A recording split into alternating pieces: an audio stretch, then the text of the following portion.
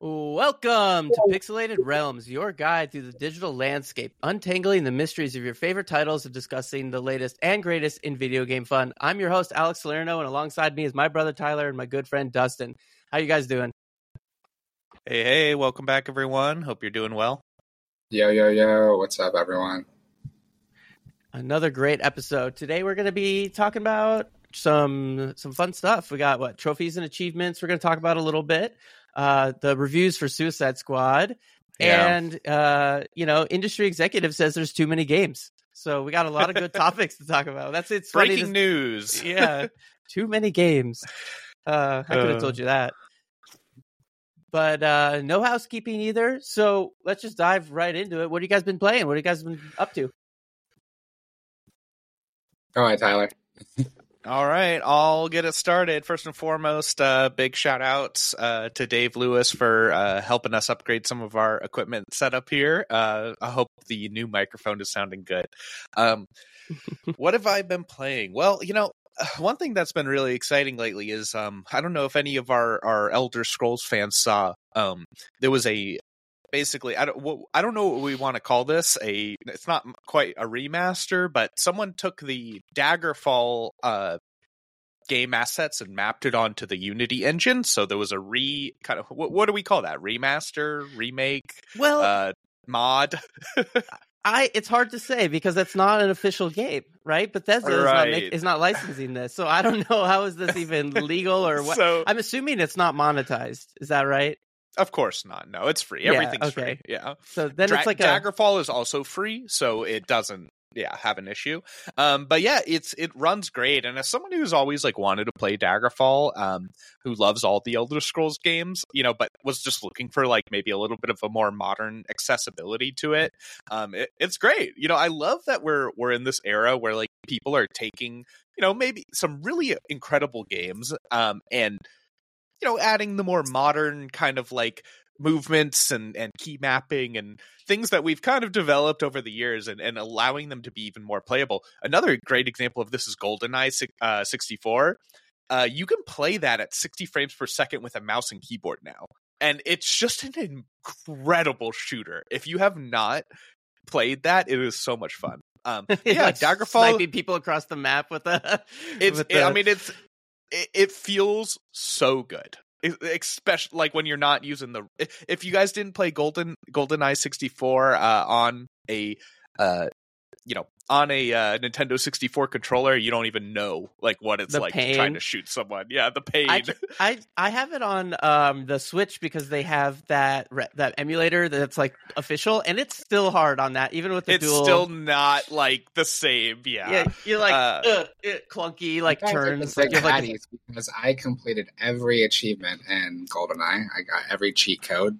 I love it. Ulti in under 1 minute and 50 seconds, which was insane. You just had to run through the level. I remember doing that too. Did you have I had a folder of printed out paper sheets of what I needed to do to get all the cheats, and I would whip out my folder and be all right, what's today's goal?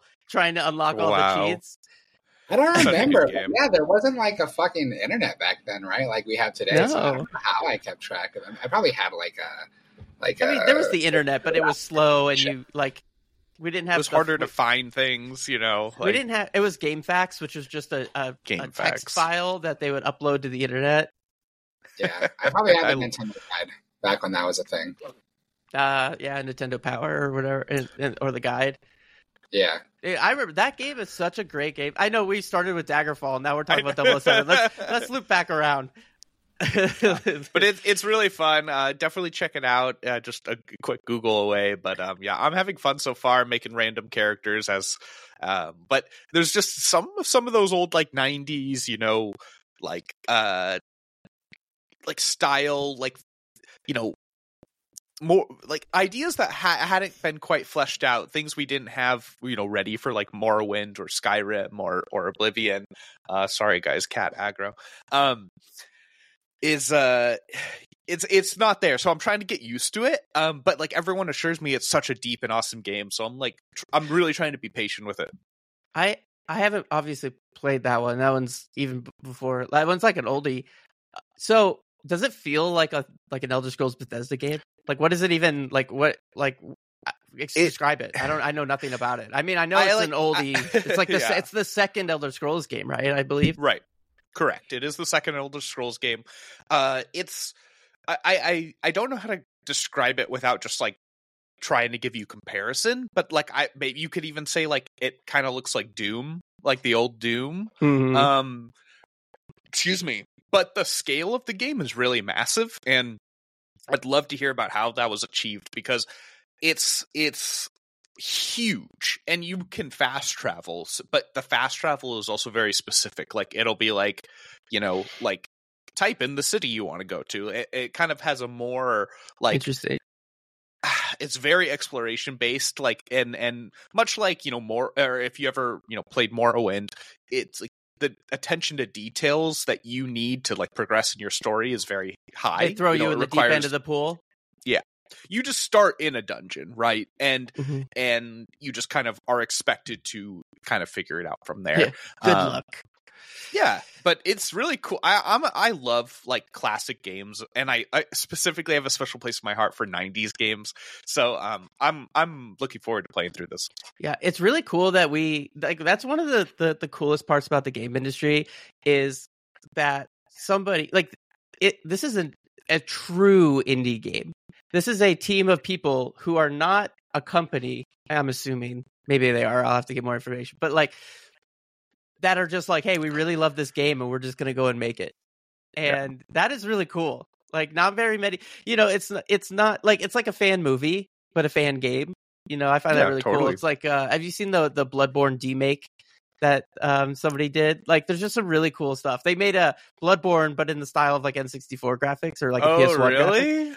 And they even made a go-kart racer out of Bloodborne. It's so funny, but it's really cool. And it's really like high quality. Obviously these people are in the industry, but it's really cool that kind of like stuff can happen. And that's what makes the gaming industry so cool and so creative and so passionate. Like people who are really passionate about video games. And I think that if like people were like, hey, video games it's illegal to make money on video games now, I think we would still have video games. Maybe, we wouldn't have these AAA video games, but I think we would still have video games. And that's kind of a cool thing. The video game underground, the great, exactly. The black market. The great black market, yeah. Dustin, you want to talk about the finals? Yeah. So, been playing the finals, mostly with Alex. It's a really fun game. Like, it's, very simple concept. Like, it's just a shooter. I love that it's 3 versus 3 because, finding like big squads is always difficult when you're got your older group of friends playing less, I guess, COD group. But, with the finals, no, it's fun. It's 3v3. Like, there's enough difference between the characters, the guns, everything. They have 2 different modes in the game. One is like, you get money for killing somebody in the game, and they drop coins, and you collect them, and it's the first team to deposit 40,000 coins wins that round.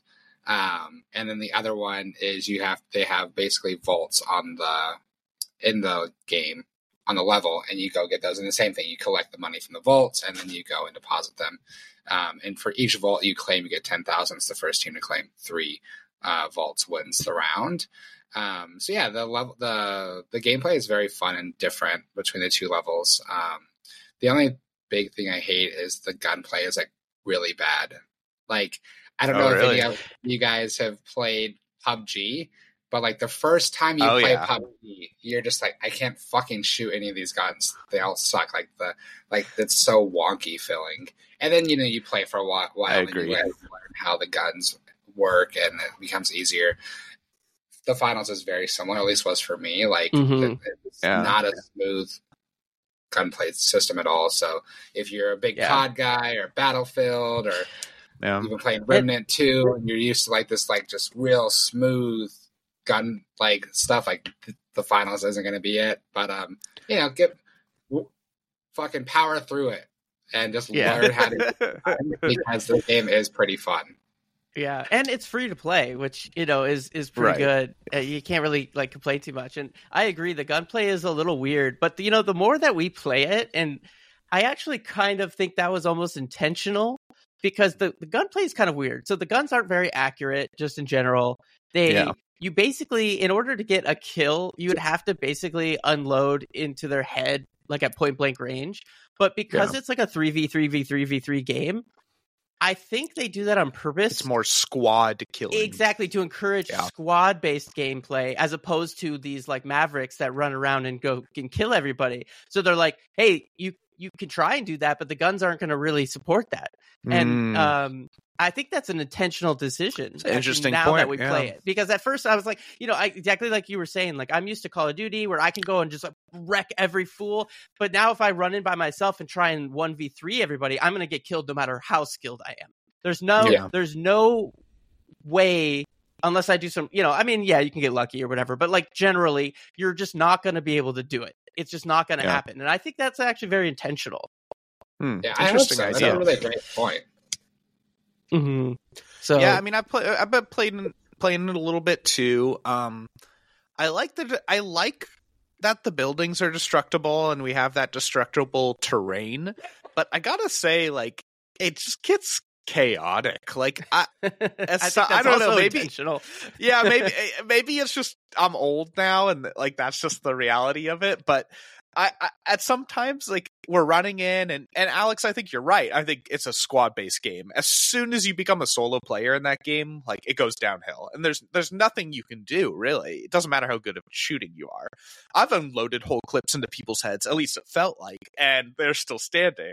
But then like it just seems like I usually have to reload. Yeah. It's like it just feels like we run over to the objective and then just everything explodes and the building we're in just becomes rubble. And then I'm like, what is going on? I'm like the dude in Saving Private Ryan was shell shocked. Like, I don't even know what and that's kind of the fun of it though, right? Like the game has some very interesting mechanics. Like they have these things called goo grenades that when you throw it, it explodes this like goo wall and you can use it for cover. And then it has, like pyro grenades. Then you have like revives, and you have all these like gadgets that you can use that makes the game very interesting and fun. So it's like, it's not a tactical shooter; it's a squad-based arcade kind of shooter. And I think once you kind of wrap your head around that it's not Call of Duty, I think that makes it a lot more fun. And like I actually like the destruction. I like the chaos of it because you can use that to your advantage. You know what I mean? Like if somebody is like, really hold down and bunkered in, you're like, all right, I'm just going to blow up the building around them, or I'm going to go a floor below where the objective is, and I'm going to blow the floor out and I'm going to let it drop down. Like it's actually kind of fun. Yeah. I hate the fucking I hope it's successful. It's really I'd say more honestly than the gunplay for me. Like the most frustrating thing for me is like traversing the map because they'll have like bolts over here, and like there are just so many places you can get stuck. Or like there's the one map where it's kind of like Italy, I would assume. Like at least it feels like that, like a Mediterranean city. Yeah, I'm pretty sure the developers are in Europe, so a lot of it's all like Europe based.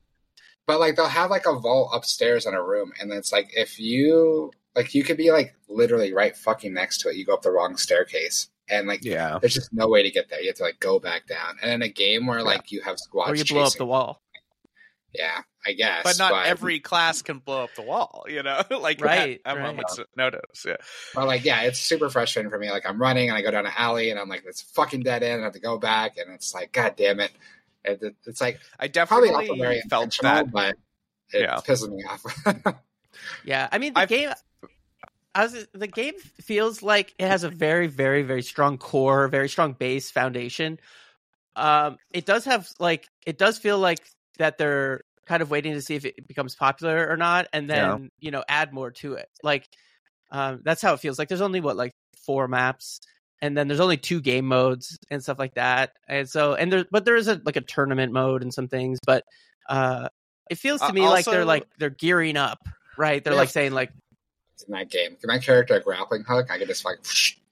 Does the light? It's character? One of the classes. Yeah, one of the classes has one. The light character can do that. It's like their starting ability. What was I going to say? Oh, yeah. I got to call that game out, though, for having, like, the silliest tutorial I've ever seen in a game. It's literally like, do you want to play the tutorial? Yeah, sure. And you hop in, and it's just like, pick up this box, okay? Put it in this thing. Done. And that's it. That's the whole tutorial. And I was like, that was a waste of time.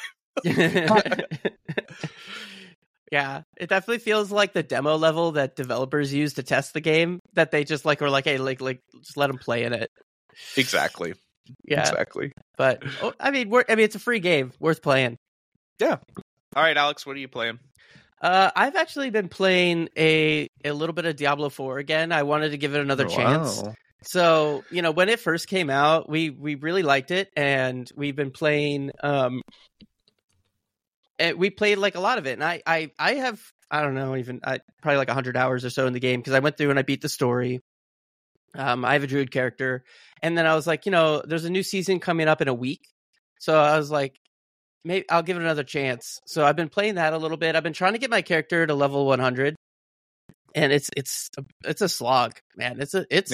It's just like, once you get past a certain point, I want to say, I don't remember exactly, but like maybe past level 60 or whatever, all the content beyond that is not really designed to help you at all. And so it's just very repetitive. You end up just doing these same dungeons over and over and over and over and over and over again. And it's so grindy. And like, I don't want to make it sound like I'm talking like mad shit about Diablo, because here's the thing.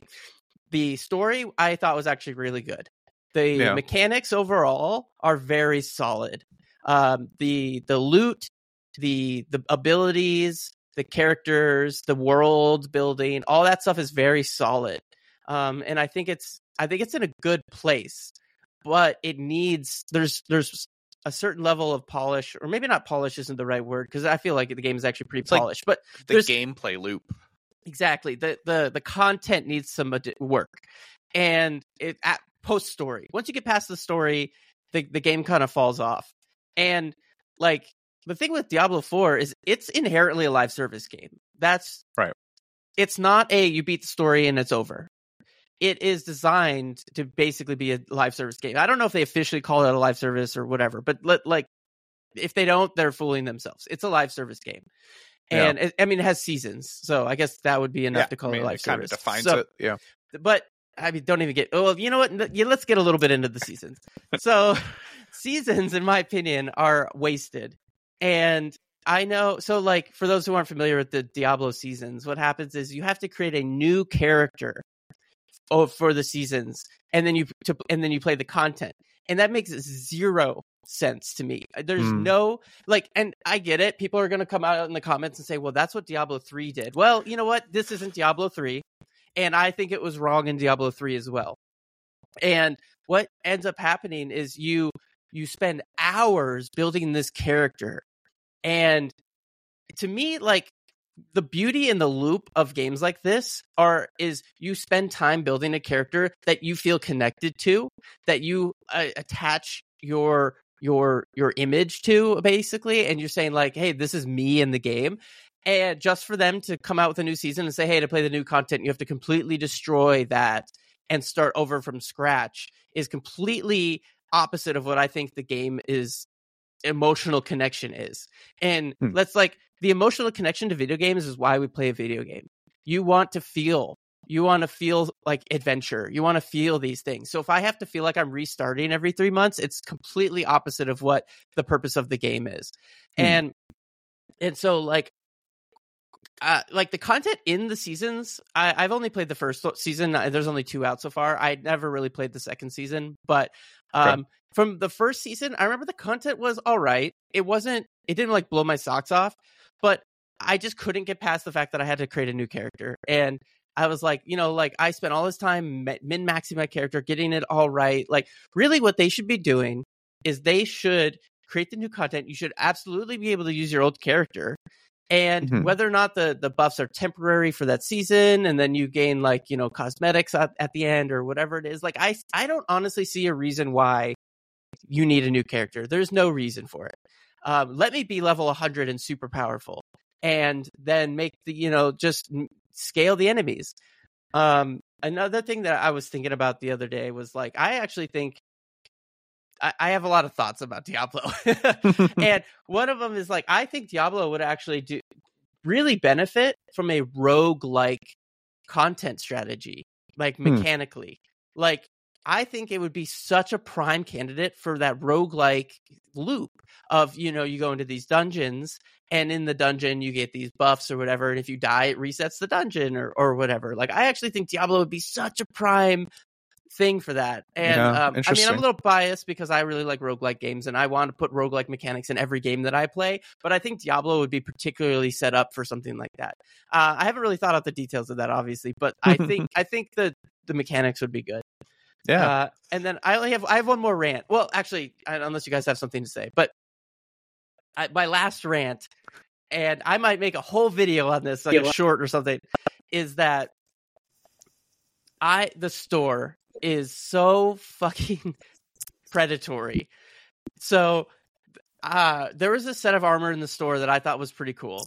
And I was like, oh, hey, like, I played the game for a while now, and I have no problem spending a little bit of money on a game that I enjoy. And so I was like, all right, let's see, how much is this? And I go and look, and the armor that I want, just the set of armor, is $25. Oh my gosh. For one set of armor. But that's not even the craziest part.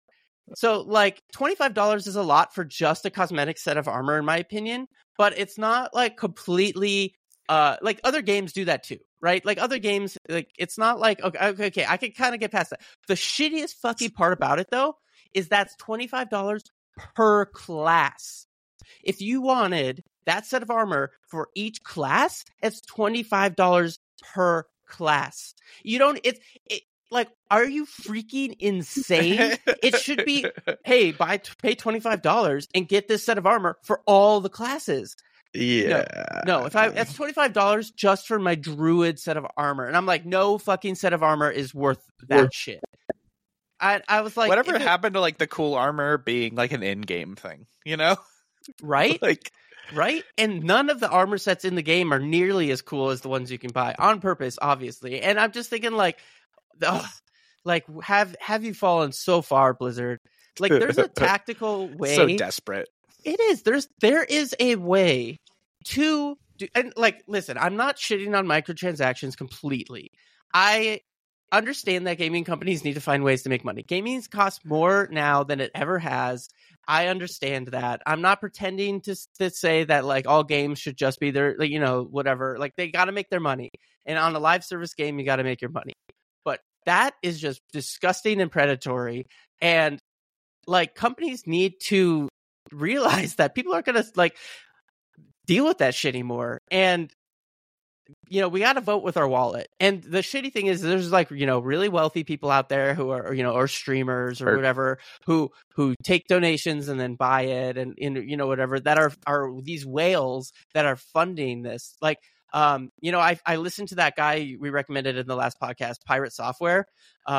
Real quick, I don't believe his voice is actually that deep. I think he's using EQ. I think there's no way his voice is that deep. He's like, he's like a bass, like, he's so deep. Did you see his episode everybody. About that? He, like, went to the doctor and was like, what the hell happened? And the guy's like, basically, you have, like, 30-year-old puberty, second puberty, and he's like, shit. Oh my god, I'll have to listen to that episode. It's really funny. Yeah, that's hilarious. His voice is so deep. No, he has videos from when his voice wasn't that deep. Oh, yeah. It, like, happened after. That's when he was an adult. Yeah, when he was an adult. Oh my god, that is so wild. Super funny. It's super funny.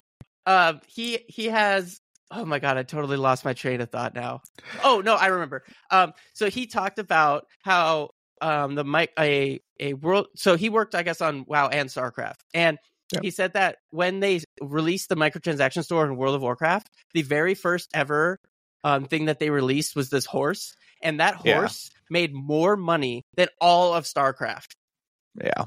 2, I think. I don't remember exactly. I'm assuming 2, but it was StarCraft 2 because StarCraft 1 wasn't even out. But he could have been comparing the old ones. But one of the StarCrafts, and I'm just like, wow, that is amazing. And there's Isn't whales. That crazy? There's that many whales out there. I mean, that was probably a very specific, use case. But, like, there's so many people out there that are going to pay all this, like, exorbitant amount of money that the companies are like, we don't care. Like, we are making money hand over fist. And it's just disgusting. Why would you not offer something that is, once it's created, is essentially just free digitally, right? Like, it's just a code at that point. They're not selling any product. It is free money. And and we've all been there too. I'm not. I don't know if this isn't in defense of or for, it's just a realization, right? Anyone who's played a game just like yourself, and in this case, Diablo 4, you play it enough, you're like, you know what? I feel like $10 to look a little cooler would enhance my experience. Okay, cool. You go to the store and like to some degree that's fine. And I'm fine with it too. Like League of Legends, I think, is the perfect example of kind of like doing microtransactions as kind of, I don't know, fair, acceptable, fair, thank you, fair a way as possible. Because it's like, you could play League of Legends for 10,000 hours, man. But like, at some point, I'm like, you know what? That skin I keep seeing, it's really cool. It's worth the money, and I'll drop the money and get it. But like, $25 for a set of armor, when like in Diablo, I was always just being used to like getting that armor myself. I don't know. It feels like it takes away from the game. Like, you have to be really careful about how you offer these bonus materials and how that's going to affect the game. There's a couple of games I really like that they offer basically pay to win, options. And it's like, you can pay to get more experience. And it's like, I understand that money is amazing, but are you realizing that you're kind of like bricking your entire game because of it? So yeah, it's particular. Yeah. So I don't like pay to win mechanics, but when I worked on some game, I forgot which game it is now, it had pay to win mechanics in it. I think they ended up being scrapped, but the thought process was not everyone has all these fucking hours to pour into games. So why should a working professional like us, or the people with kids and that, have to be so far behind everyone else, right? So it was an opportunity. And the way we messaged it was like, hey, yes, the hardcore people are going to just drop money on this, level up their characters, and dominate.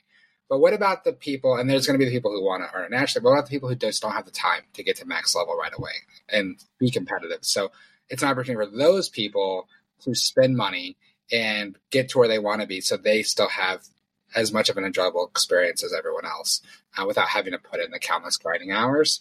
So I don't like pay to win, but I could see an argument in that way where it kind of makes sense. Unfortunately, like I said, it gets abused by the whales who then just day one will fucking shoot their account up and then they're max level and then like they're just dominating early. But it's also like I have a counter to your counter.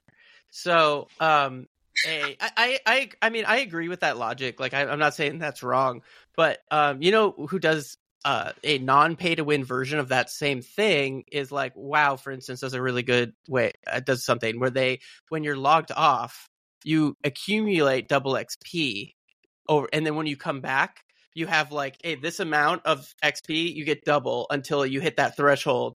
And then it goes back to normal to kind of account for your time off, right? So I feel like there are also other ways you can do this without paying. But I mean, I get the logic behind that. Speaking of WoW, I was going to bring it up earlier though when you were ranting about cosmetics, and I feel like I can't remember if there's transmog in Diablo 4. I think of course there is. But like, I feel like transmogging was like the beginning of the end of cool gear, and like, sure, maybe if you play like the end game raid and you get that tier set, yeah, they still look fucking awesome. But like, that's really the only gear in WoW at this point that looks fucking awesome. Everything else is just like this plain piece of shit gear that looks like crap. And because you can just go and pay to have it look like whatever you want it to look like. And like, I like that. As the resident WoW expert, I can address that one specifically. So like in current WoW, so I actually, and this is a longer conversation. Maybe we have time, maybe we don't. But we need like a WoW episode. Yeah, well, that's coming, guys. Stay tuned. In current WoW, basically, you're obviously you start in like a normal raid, right? And then you go to heroic raid, then you go to mythic raid, and each of those items are going to be the same, but they're going to be different color variations as far as the set items that drop for your class. and they do tend to look cooler, unless you just don't like what it looks like in general. So you really are like, when I'm running mythic raids and I'm trying to get, yes, of course I want the upgraded gear. That's incredibly important, do more damage, more health, all that good stuff. But like once I get that new look, like you can totally go and flaunt that. Like there's really, there's a few ways where you might be able to fudge it, but like for the most part, when I'm walking around in that mythic colored gear, like I would see people and I'd be like, or this is also a great example for mounts. There's some mounts that only drop, or mount skins that only drop from the last boss of mythic, and you'd be like, shit, that person cleared mythic. Like that's kind of cool. I think one of the things that Dustin was trying to say, and correct me if I'm wrong, is that like you can now buy things that look cooler than those. Right? Yeah, and like I said, like the in-game stuff, sure, like the hardest things that like only the top couple % of players actually want to get or can get it, because either the skill gap isn't there, they don't have the people. Like some of that stuff still looks cool, and yeah, like even if the gear looks a little plain, like where it's from, it's an achievement, it's a flex, right? But like outside of like those small areas, I do feel like the gear is like extremely basic. Even we'll even take this away from we'll go to Valorant. Valorant has like these super fucking shitty guns that all are like their skins are so crazy. Yeah, like the ones you buy. The basic one is just like this piece of shit gray scale looking gun, and then you have to buy the ones that look different. So I think I give a pass though to games that are free to play, because that's their only level of monetization. So they get a little bit more of a pass than other games do. Like for instance, Diablo 4, you have to pay the full $60, and then they put this bullshit on top of it. Well, while you're paying for the game, and you're paying $15 a fucking month for the for the servicing, so like, wow, you're really dedicating a lot of money like to have that experience. Things locked. I mean, WoW, here's the thing: WoW doesn't. I'm not going to say there isn't purchasable like armor sets and things like that, but that's not exactly the focus. They also have this thing called I'm sorry guys, I haven't played retail in a little bit. It's the like the travelers. They basically introduced this new mechanic where you can, by doing things, you get these purchasable points, and you can go in and buy transmog items, and so you get really cool stuff, and that's free, So like things like that, I think really, give you, like, there's like a monthly, there's a monthly like travelers catalog. I'm sorry, I'm totally forgetting what it was called, but basically like they have mechanics for you to get those cool things even without paying. So I don't know, I don't think WoW is the fairest like comparison when it comes to like this particular argument. WoW is mostly mounts and pets, like the things that are it's mostly mounts and pets. That's correct. Which they just released this really cool like tree dragon mount, and I was like, you know what, that does look pretty cool. Like I can kind of see why like that would cost more. The original Dragon Well planes that you had to grind in vanilla. I remember. Yeah, fun days. I got the flex pets just fucking falling behind me. So cool. Funny. Well, I think this is a good part to transition into the rest of our shows. But before we dive in, I just wanted to say that we really appreciate all those who follow and subscribe to us. We post new episodes every Tuesday at 8 a.m. on podcast services and YouTube. You can also find us on Instagram, Threads, and YouTube at Pixelated Realms Podcast. And soon as well, we might start. This is just, we literally only talked about this morning, but we're kind of spitballing the idea of maybe streaming on Sundays. So keep go ahead and look out for that those notifications on. Yeah, exactly.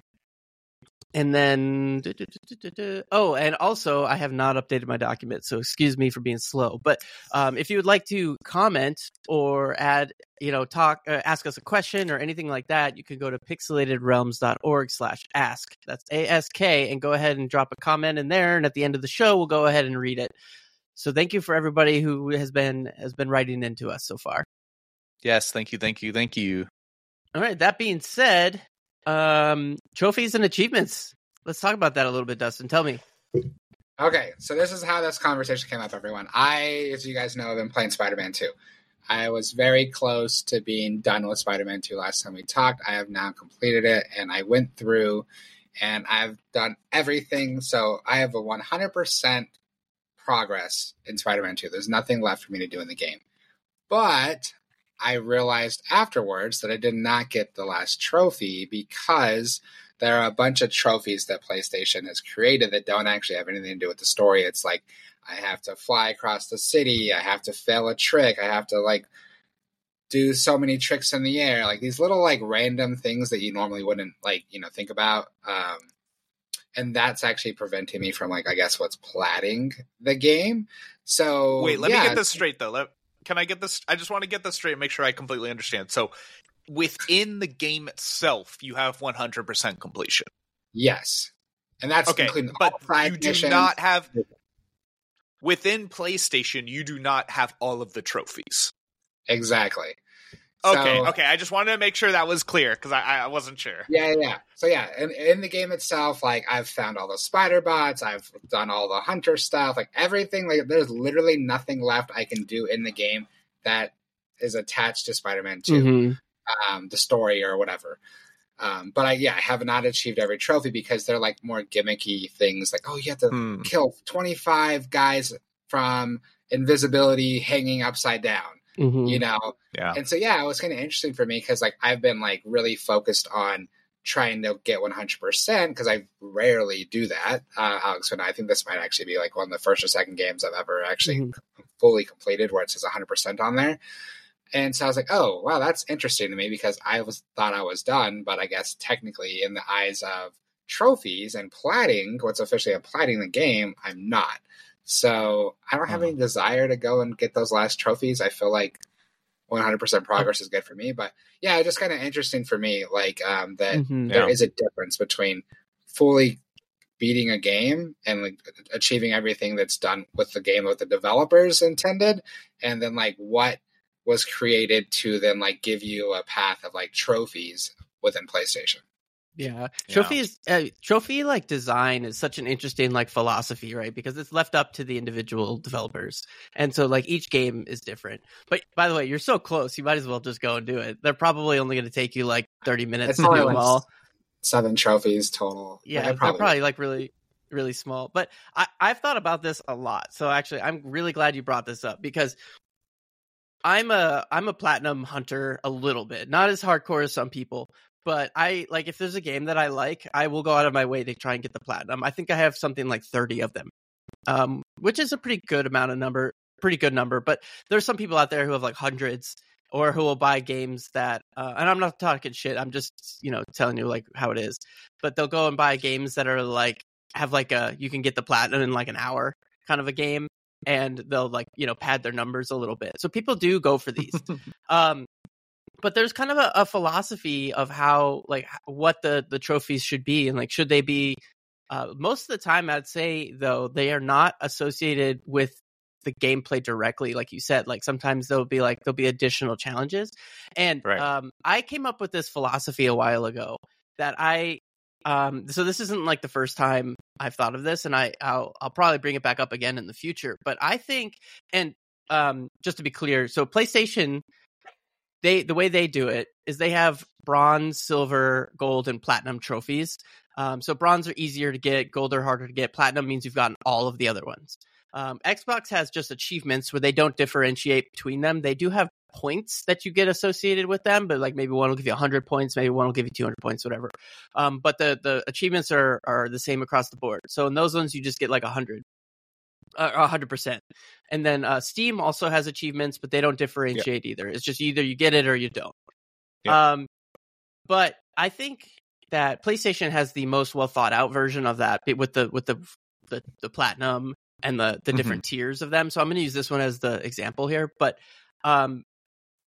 one, I don't think multiplayer should ever come into factor of achievements because it's like chaos. You can't guarantee that'll even like that such a scenario will ever happen, right? So it'll be like get 100 kills or something, even something as mundane as that. It's like you don't even know if the game servers will be live by the time somebody is trying to get there, or if there's anybody even playing the game to get that many kills. You know what I mean?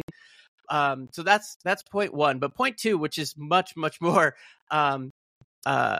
pertinent to this conversation is I think that there should be another category of trophy called a challenge. And or whatever, it doesn't matter, but like I call them challenges. So you should be able to say this is a challenge trophy, and it doesn't go towards the platinum, but it is on the list. And so you could, and I feel like these would be like those challenges. So where you're saying like, hey, these are things that are difficult to do more so than normal, and so they don't go towards the platinum. But for those who really want, you could, go for it. These are here some additionals.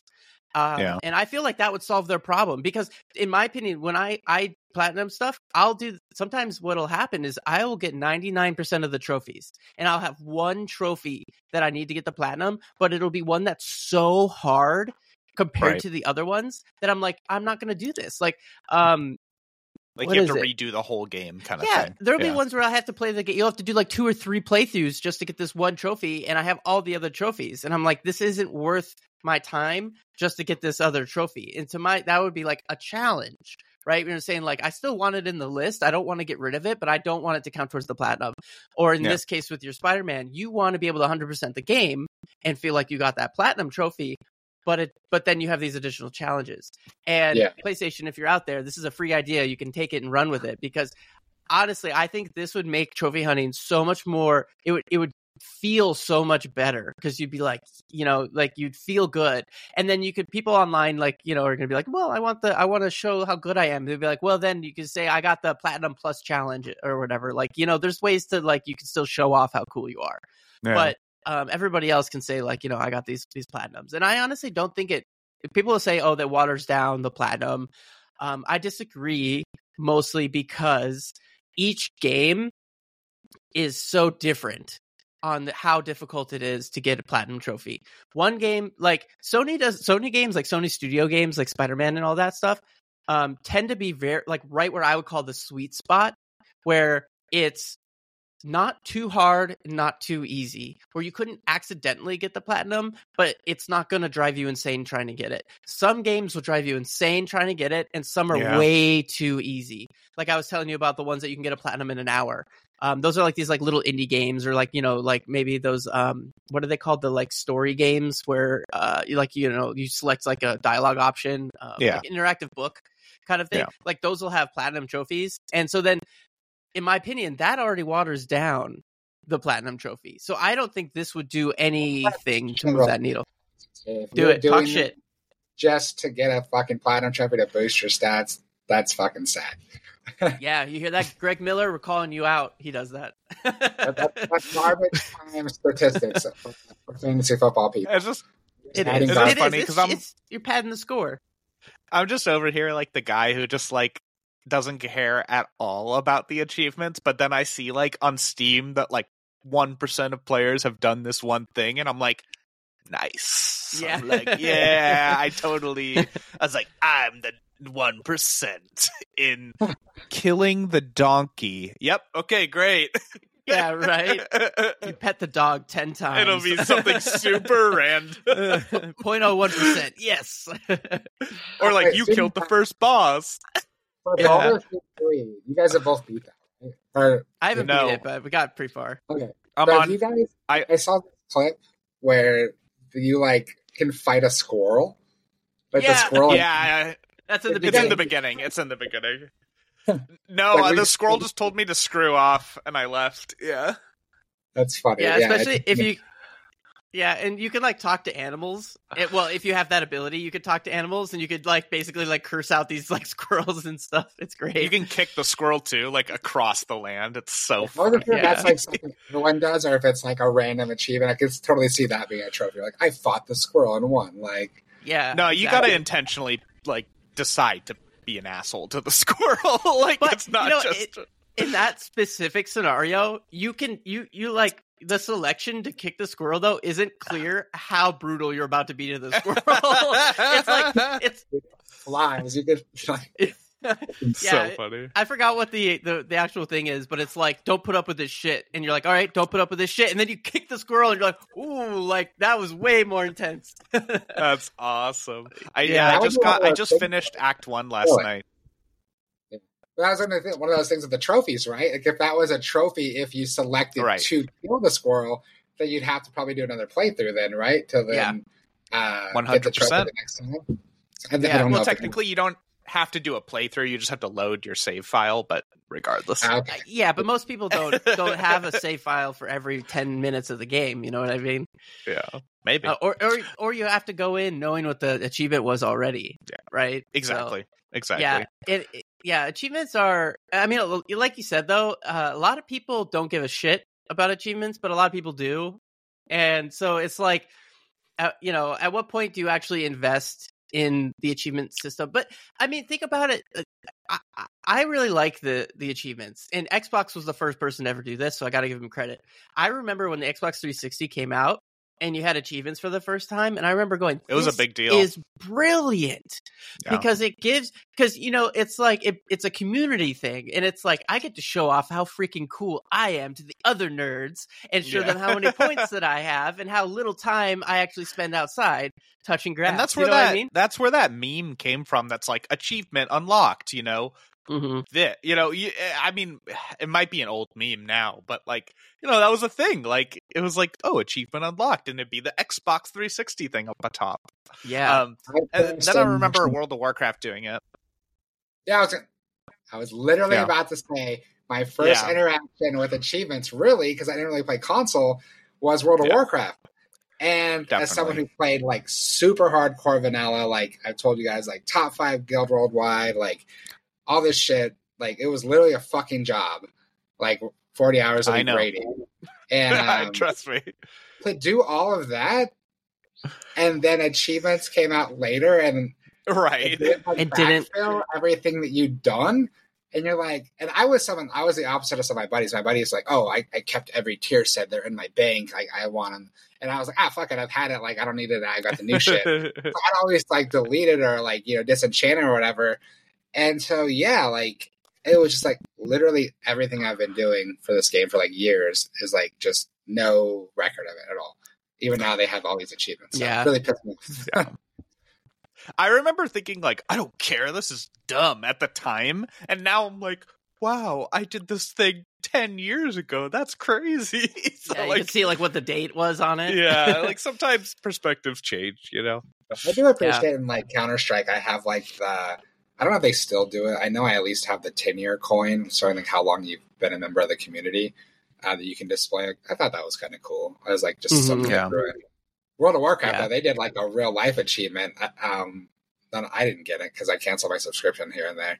But if you were a subscriber for 15 years straight, they mailed everybody in that category a statue that you could only get if you were cool. Literally at 15 straight years of subscription to World of Warcraft. Wow. I love stuff like that. Like, I did not know that. Destiny 2 does something that I think is pretty cool, that if you there's certain achievements in game that if you accomplish it, I mean, it's a little bit of a double-edged sword, but if you accomplish this achievement, it unlocks the ability to buy this item in a store. Yeah, you have to buy the item, but it's still kind of a cool thing to be like for instance, if you beat this raid, like most common one is if you beat a raid, then you unlock the raid jacket that you can buy that has like the raid symbol and stuff like that. Or if you beat the raid on day one, you get like I think it's like a coin or something like that. And there's some cool things. So you get these like physical things with it.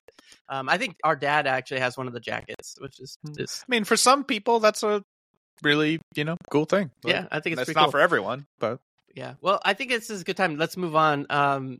Did you guys see the reviews for Suicide Squad? Or I'm sad, man. Like I don't know. Maybe I'm just too optimistic. But like I just want when I first saw the game, we're talking about Suicide Squad, Kill the Justice League. That's going to be releasing next month, or is it like a couple months from now? It's pretty soon. I wanted to say it was February, but I might be wrong. So some early reviews have come in from IGN and other sources, and it's really quickly. Do you want to read the quote? These are not reviews, everyone. This is the final preview. As the PR person, you can organize these. So these are not scored reviews. Okay. This is a small fair enough subset of the game that whomever is creating this game sent out or allowed media to play. So it's probably only the first 2 or 3 hours at the most. But yeah, it's final preview. But do you want to read the quote from IGN? I think it was like kind of funny. I love this. We played Suicide Squad, Kill the Justice League, and didn't like it. Very to the point.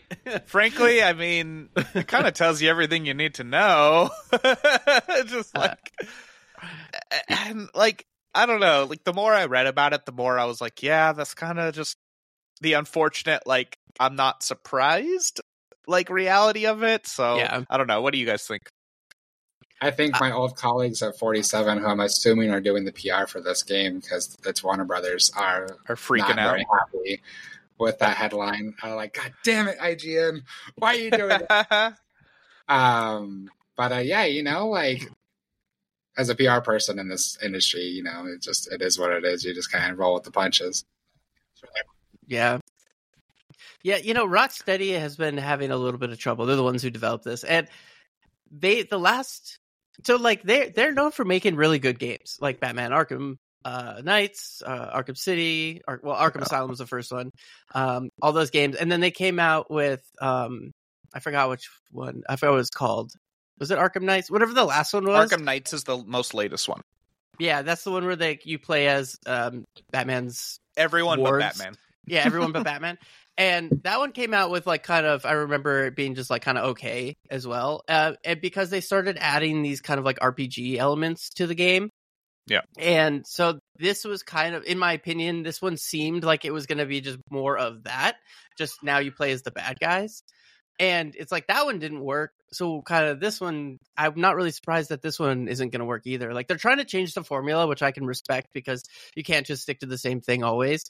But like the gameplay for this never looked fantastic. Like, to me, it always looked like that linear action game where you would like, I know it's open world, so it's not actually linear, but like it looked like to me like the kind of same thing that like it's open world and is like, but it reminded me of like Marvel's Avengers. You know, well, that's what I was gonna say. I think we talked about it a little bit on a previous podcast where it's this Marvel's Avengers thing where like you're taking these characters and you're trying to traverse like these huge like cityscapes, and that ends up being like 95% of what you do, and then you get to the enemy and it's just like XXXXXXX button smashing. And so you know, that to me, that's what I kind of worst case scenario was expecting from this game. So hopefully, you know, that's not the case. It kind of seems like it is, though. What would you guys expect if you wanted this to be? If you expected this to come out like good, like what would you like to see? Like, what would be different? Because right now it just looks like, yeah, you just play as these heroes and you just beat up the Justice League. And while that sounds like it could be cool, it sounds very one dimensional to me. You know, like you're just hunting down these people. Like, what would you like to see if it was to be considered better? I think they need to reduce the scope a little bit of how they approach this. I don't think every game needs to be an open world like Spider-Man experience. And I think a game like this probably is hurt a lot by trying to spend a lot of time and resources opening the world. I think back of like N64 or old arcade beat 'em up games, right? Where you have 4 characters on the same screen, you're running around just beating people up. And I feel like that's what this game needs to be. It needs to be this like cooperative beating each other up kind of game, not a where's Harley Quinn? Okay, cool. Where's Shark? Deadshot shoots. So he's on a roof somewhere. He's not even close to the objective. Okay, who's on the objective? Well, no one's on the objective. Like, I feel like it's going to be a lot like Marvel's Avengers, where it's really I don't know. It's chaotic. Just chaos. It's just chaos and not innovative.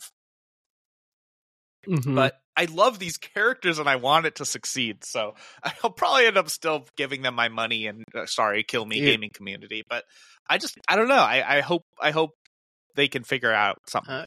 That was going to be my follow-up question is, are you guys interested in this at all? But I guess you are. I really had no intention.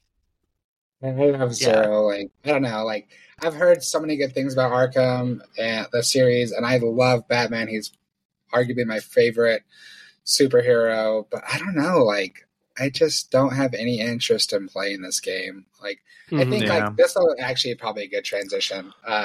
Is that like there's just so many games that it's just like I have to be like super excited about it, you know, Yeah. or it Yeah. has to like just be like you have to play this game because it is like industry changing, you know, and like Yeah. that hasn't like got me to want to install Baldur's Gate 3 yet because it's not really my type of game. But yeah, that's Spider-Man for me, you know, like Yeah. that's where Cyberpunk is at. Like I have to play it because it's just, you know, a great game at this point. And so yeah, I don't know. I don't have any interest in this one.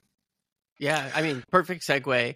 So, into our next story. So, an article on GameIndustry.biz by Brendan Sinclair titled "Nacon Exec Says Industry's Problem is Too Many Games." And so, I agree with you. Like, you have to be very selective on what you play and what you pay your $60 for. And you know, like we have kids, so Yeah. it's like we're very limited in the time that we have to play games, and so it's like, you know, there's a couple of quotes in here that I actually want to read, but this one I think is a good starting point. It says, this is by the executive, whose name I'll have to find in here somewhere, but Clerk. It just The first time Benoit. I'm sorry. I was the first time he's mentioned in the article, it will have his full name and title. You know, normally it does that, but he's kind of at the top. So Benoit Clerk. I don't know if I'm saying that right. Benoit. Anyways, he says, when you look at Steam, some days there are 50 or 60 game releases in one day. Only so it's more difficult to get enough traction to expose a game. We're seeing releases that are without a day one, to use the old retail expression, without any exposure of a title that has been properly marketed. So basically, he's just saying, like, there's a flood of games, and to get yours pulled out is to shine. It really has to shine, and it's hard when there's a lot of AAA publishers out there. And you know, and I pretty much agree with that. Like, you know, as a game developer, I mean, how many like indie games do you know are released like every day, or like, you know, RPG Maker games are pushed onto Steam and it just gets lost in the flood? I mean, obviously there must be a market for some of these, but it's you know, if everybody can publish freely, it's very hard to decide what to play. I mean, even if you remove the indie games out of the equation, there's still so many games. Like if you look at the official lineup for the month, there's like at any given time there's like 10 or 15 major titles being released, and you just can't. I don't even think we need to talk about like indie development. I think we could talk about all AAA development and how many studios. I mean, like think about it like in terms of like film or movies. Like how many like independent films have you watched in the last year? You know what I mean? I feel like in video gaming, there's actually a greater chance that your indie video game gets some exposure. Like, how many indie games have I played in the last year? A couple. Like, but I can't say I've seen any indie films over the last couple of years. So I don't know. I think it's kind of like a interesting like topic. Too many, you know, it's like, is there too much art in the world? I mean, that's like, you know, it's kind of like a, how do I, you know, like a philosophical discussion that like we don't even want to get into. But I think to me, the more greater topic is just taking your time on that game and doing it right instead of releasing it and then trying to update it. And I know this is a topic we've talked about before, but like, you know, I just feel like there's a lot of games out there that are being released ahead of time, and just not, and like taking a really great IP or a really great idea and then just kind of like floundering it because you guys released it before it wasn't ready. Topic of kind of what his discussion was about how like there's so much access to being able to post your own like, you know, game. But I don't know, to me that's I don't care if 1 million people are making games, as long as they're all good and worth people's time. I think that's awesome, you know. Well, there's an interesting quote here. Sorry, Dustin, I'll come back because I think that you'll have a lot to say after this. But so sadly, you know, we've had a lot of like layoffs lately, and it's kind of a correction in the market from COVID. And I do take the stance that I think it's mismanagement and executives' fault for not being able to like realize that correction was coming. But either way, there's a quote here where he says, "There are too many games currently on the market. We're seeing today the results of investments made after COVID when the market was bursting and every game was making a lot of money. So there were a lot of investments being made. This is 2 or 3 years after that. So the games we're seeing now in the market were financed in a time when there was simply too many for customers to be able to play them." So I've basically he's saying like there's more now than normal, even so, because of that like bubble, I guess, that was forming during COVID for the gaming industry. And that it's even harder now, which is why we're seeing all these layoffs and why we're seeing like we had like this really good year last year in video games, a lot of big titles released. And then this year, if you look at the lineup, it's not as impressive. So it's kind of, the flux of the industry. And I think you I mean, gotta Dustin, remember, like, is that, sorry, go ahead, ask me a question. No, I was just going to say you're right. Like, this is what you've been saying all along. Yeah, so one thing you have to remember too, right? Like, everyone's like, oh yeah, like this is such a huge year for gaming, like $100 billion industry, blah, blah, blah, blah, blah, most sales ever.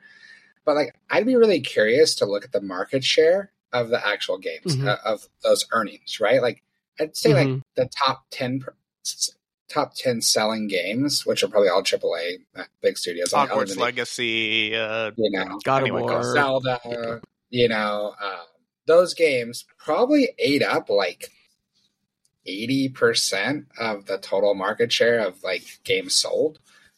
Maybe not quite that high, but a huge chunk. I guarantee it's a huge chunk of sales. So it's like, yeah, there are a lot of money being spent on games, but that doesn't mean like if you're falling outside of like those top 10, 15 games that came out, like you might have like a very small revenue actually compared to like a Spider-Man or a Baldur's Gate or a Zelda, Mario Wonder. Like these games did huge fucking numbers, 10 million plus copies each probably, so it's like, yeah, I mean, the smaller indies, they don't need to sell as much to make as much, obviously.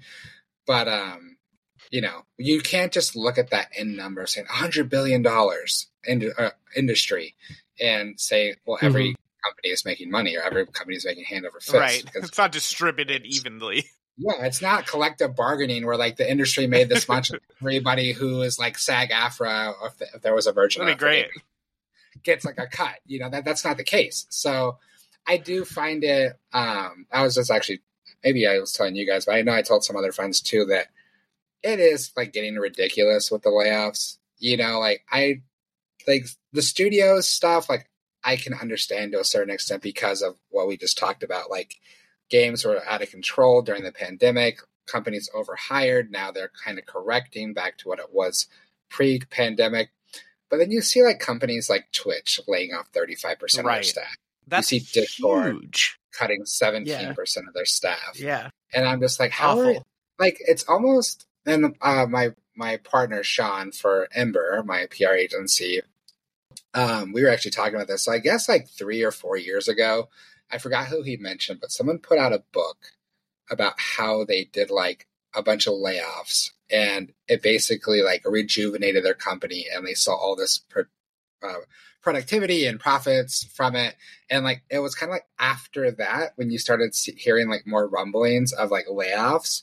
And it's almost like right now that companies are just like, oh, we're just going to lay people off because look at all these other companies that have laid people off, survived, are still creating good content. So like, why are we having this big staff? Like, let's shed people, maximize profits, have people work a little bit harder. Like Tyler, like now you're doing all this extra shit. It's like if they can, if you have 100 people in your company and you save, 10 spots at $100,000 a person or whatever, that's $1 million. You're saving a year that's going towards your stakeholders or your CEO bonus or whatever it could be going towards. So I think it's really fucked up. I also think that right now we're at a state too where so many companies are doing layoffs that like you're not going to be in the news cycle very long. Like Twitch did layoffs and the very next day Discord did. And so all the people bitching about Twitch, now instantly it's all transitioning over to Discord. So you had one really bad day of news for Twitch cutting a third of its staff. And then it's just kind of like, moving on because now the next big Yeah. company do layoffs, and the next one will do layoffs. And I so mean, it's like, well, it's Unity just- laid off like 2,000 people. We're not talking about that anymore, you know? yeah, Unity, exactly. Like, yeah, Unity really benefited because Unity happened and then Twitch happened right after. And like Twitch was an even bigger cut. It's a much more well-known company. How do you do that? How do you cut a third of your staff? Like, I don't understand how that's possible. Like, and keeping your company like running. Well, one thing too is like we're talking about poor management, right? Being a factor. Is it poor management also being able to not be able to staff that many people and having to cut because you've made bad decisions? But could you even look at it from a standpoint of like, was it a bad management decision expanding or to that level of staff in the first place? You know, like, did you make a bad decision on even blowing it up to have that many people? You know, so it's a kind of a different way to even look at it. It's still obviously management fault, but it's like, you know, there's definitely a worry. You know, I've seen tons on LinkedIn where people are like, "Oh, I got laid off after 4 months of being here," and that's just fucking mind blowing to me because you're like, yeah, how could you have not known like 3 or 4 months ago that you were going to be doing cuts? You know, like why was this position even available? So, you know, like. There was an interview I did recently last year, and the company was during the process was like, "Oh, like, you know, we've decided not to bring that role in." And it was a bummer because I was at the very end of the process, and I was like, I ended up telling the recruiter, I was like, "This is really surprising," because I was expecting an offer to be coming through any day. Like, I thought we were at the end, like this was happening, and but. As much as that sucked, I would much rather have been told in that moment that like, hey, this position's not actually a fit for the company right now, than be there for 3 months and then them say, hey, that sorry, would be insane. It's not a fit for the company right now, you know? So realign your whole life, just to get fired. Yeah. I mean, layoffs are just, in my opinion. So like, imagine if you made a mistake at work that cost the jobs of 2,000 people, you'd be fired. Right. You'd be fired. Like if you made that mistake, they wouldn't even think 2 seconds about it. You'd be fired. But executives can make these mistakes and they get bonuses for then making these layoffs and saving money. Like it's absolutely ridiculous. Bonus which could pay for all the people that were fired. Yeah, or like a good chunk of them, right? Like it's absolutely mind-boggling because the people who are punished are not the people who made the decision, which is the worst part of this whole thing, is that you're punishing all these people for something they have literally no control over. And I know like in very rare cases, yes, layoffs are a necessity in business sometimes. Sometimes it's just there's nothing you can do about it. But I would argue these last couple of years is not that. It is like what is happening is the way a lot of businesses work is that because they're greedy, they basically take out loans on their predicted evaluation of the next year's profits. So they take out a loan saying, hey, next year, this is how much money we're going to make. And that's how they do their payroll. And so then they say, okay, now we can add X, Y, and Z number of people. New job positions are open. So they hire all these people. And if they don't hit those numbers, then they lay off people. Or if they if their shareholders say that they need higher revenue to boost up their stock prices for whatever reason, they lay off people to artificially inflate their revenue. So every single one of these decisions has the downstream people have no control over it. It's literally just people making greedy decisions and making bad calls because they easily could have, like, these companies, like, these executives are not stupid. They're very well informed. They have 1 billion people, you know, I'm embellishing there, but like a lot of people, they have a lot of people. 1/7 of the population of the world. Yeah, everyone. They have a ton of people feeding them all these statistics and data on their company and their finances, and they have all these consulting firms that do this.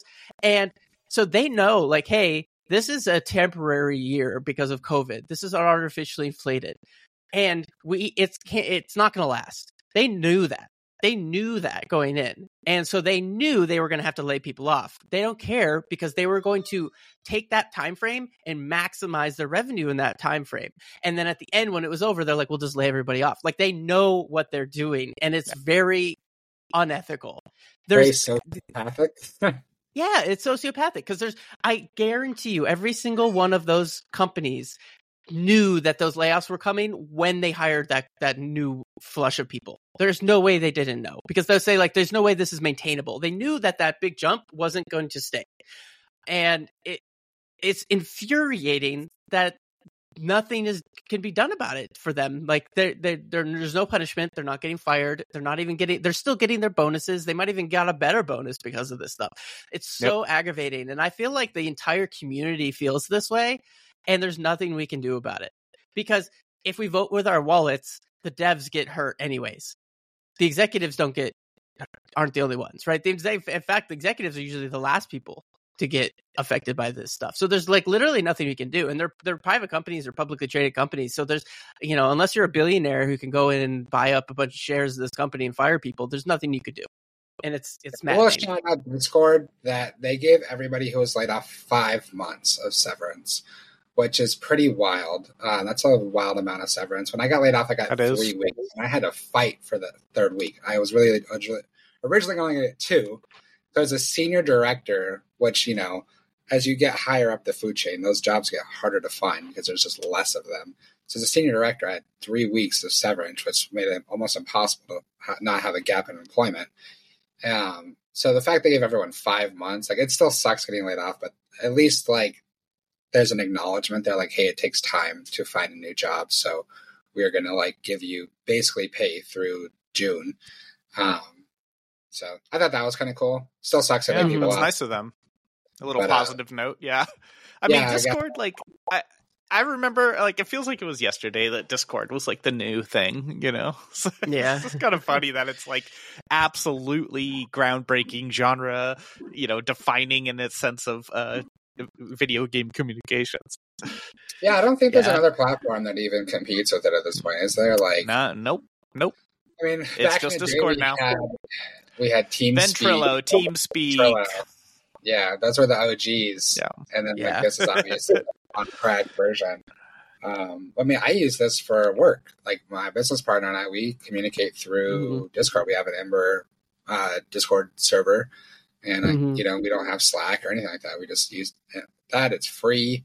It has everything we need. We do our meetings in there. We can do video chat, share screen, everything we need to do.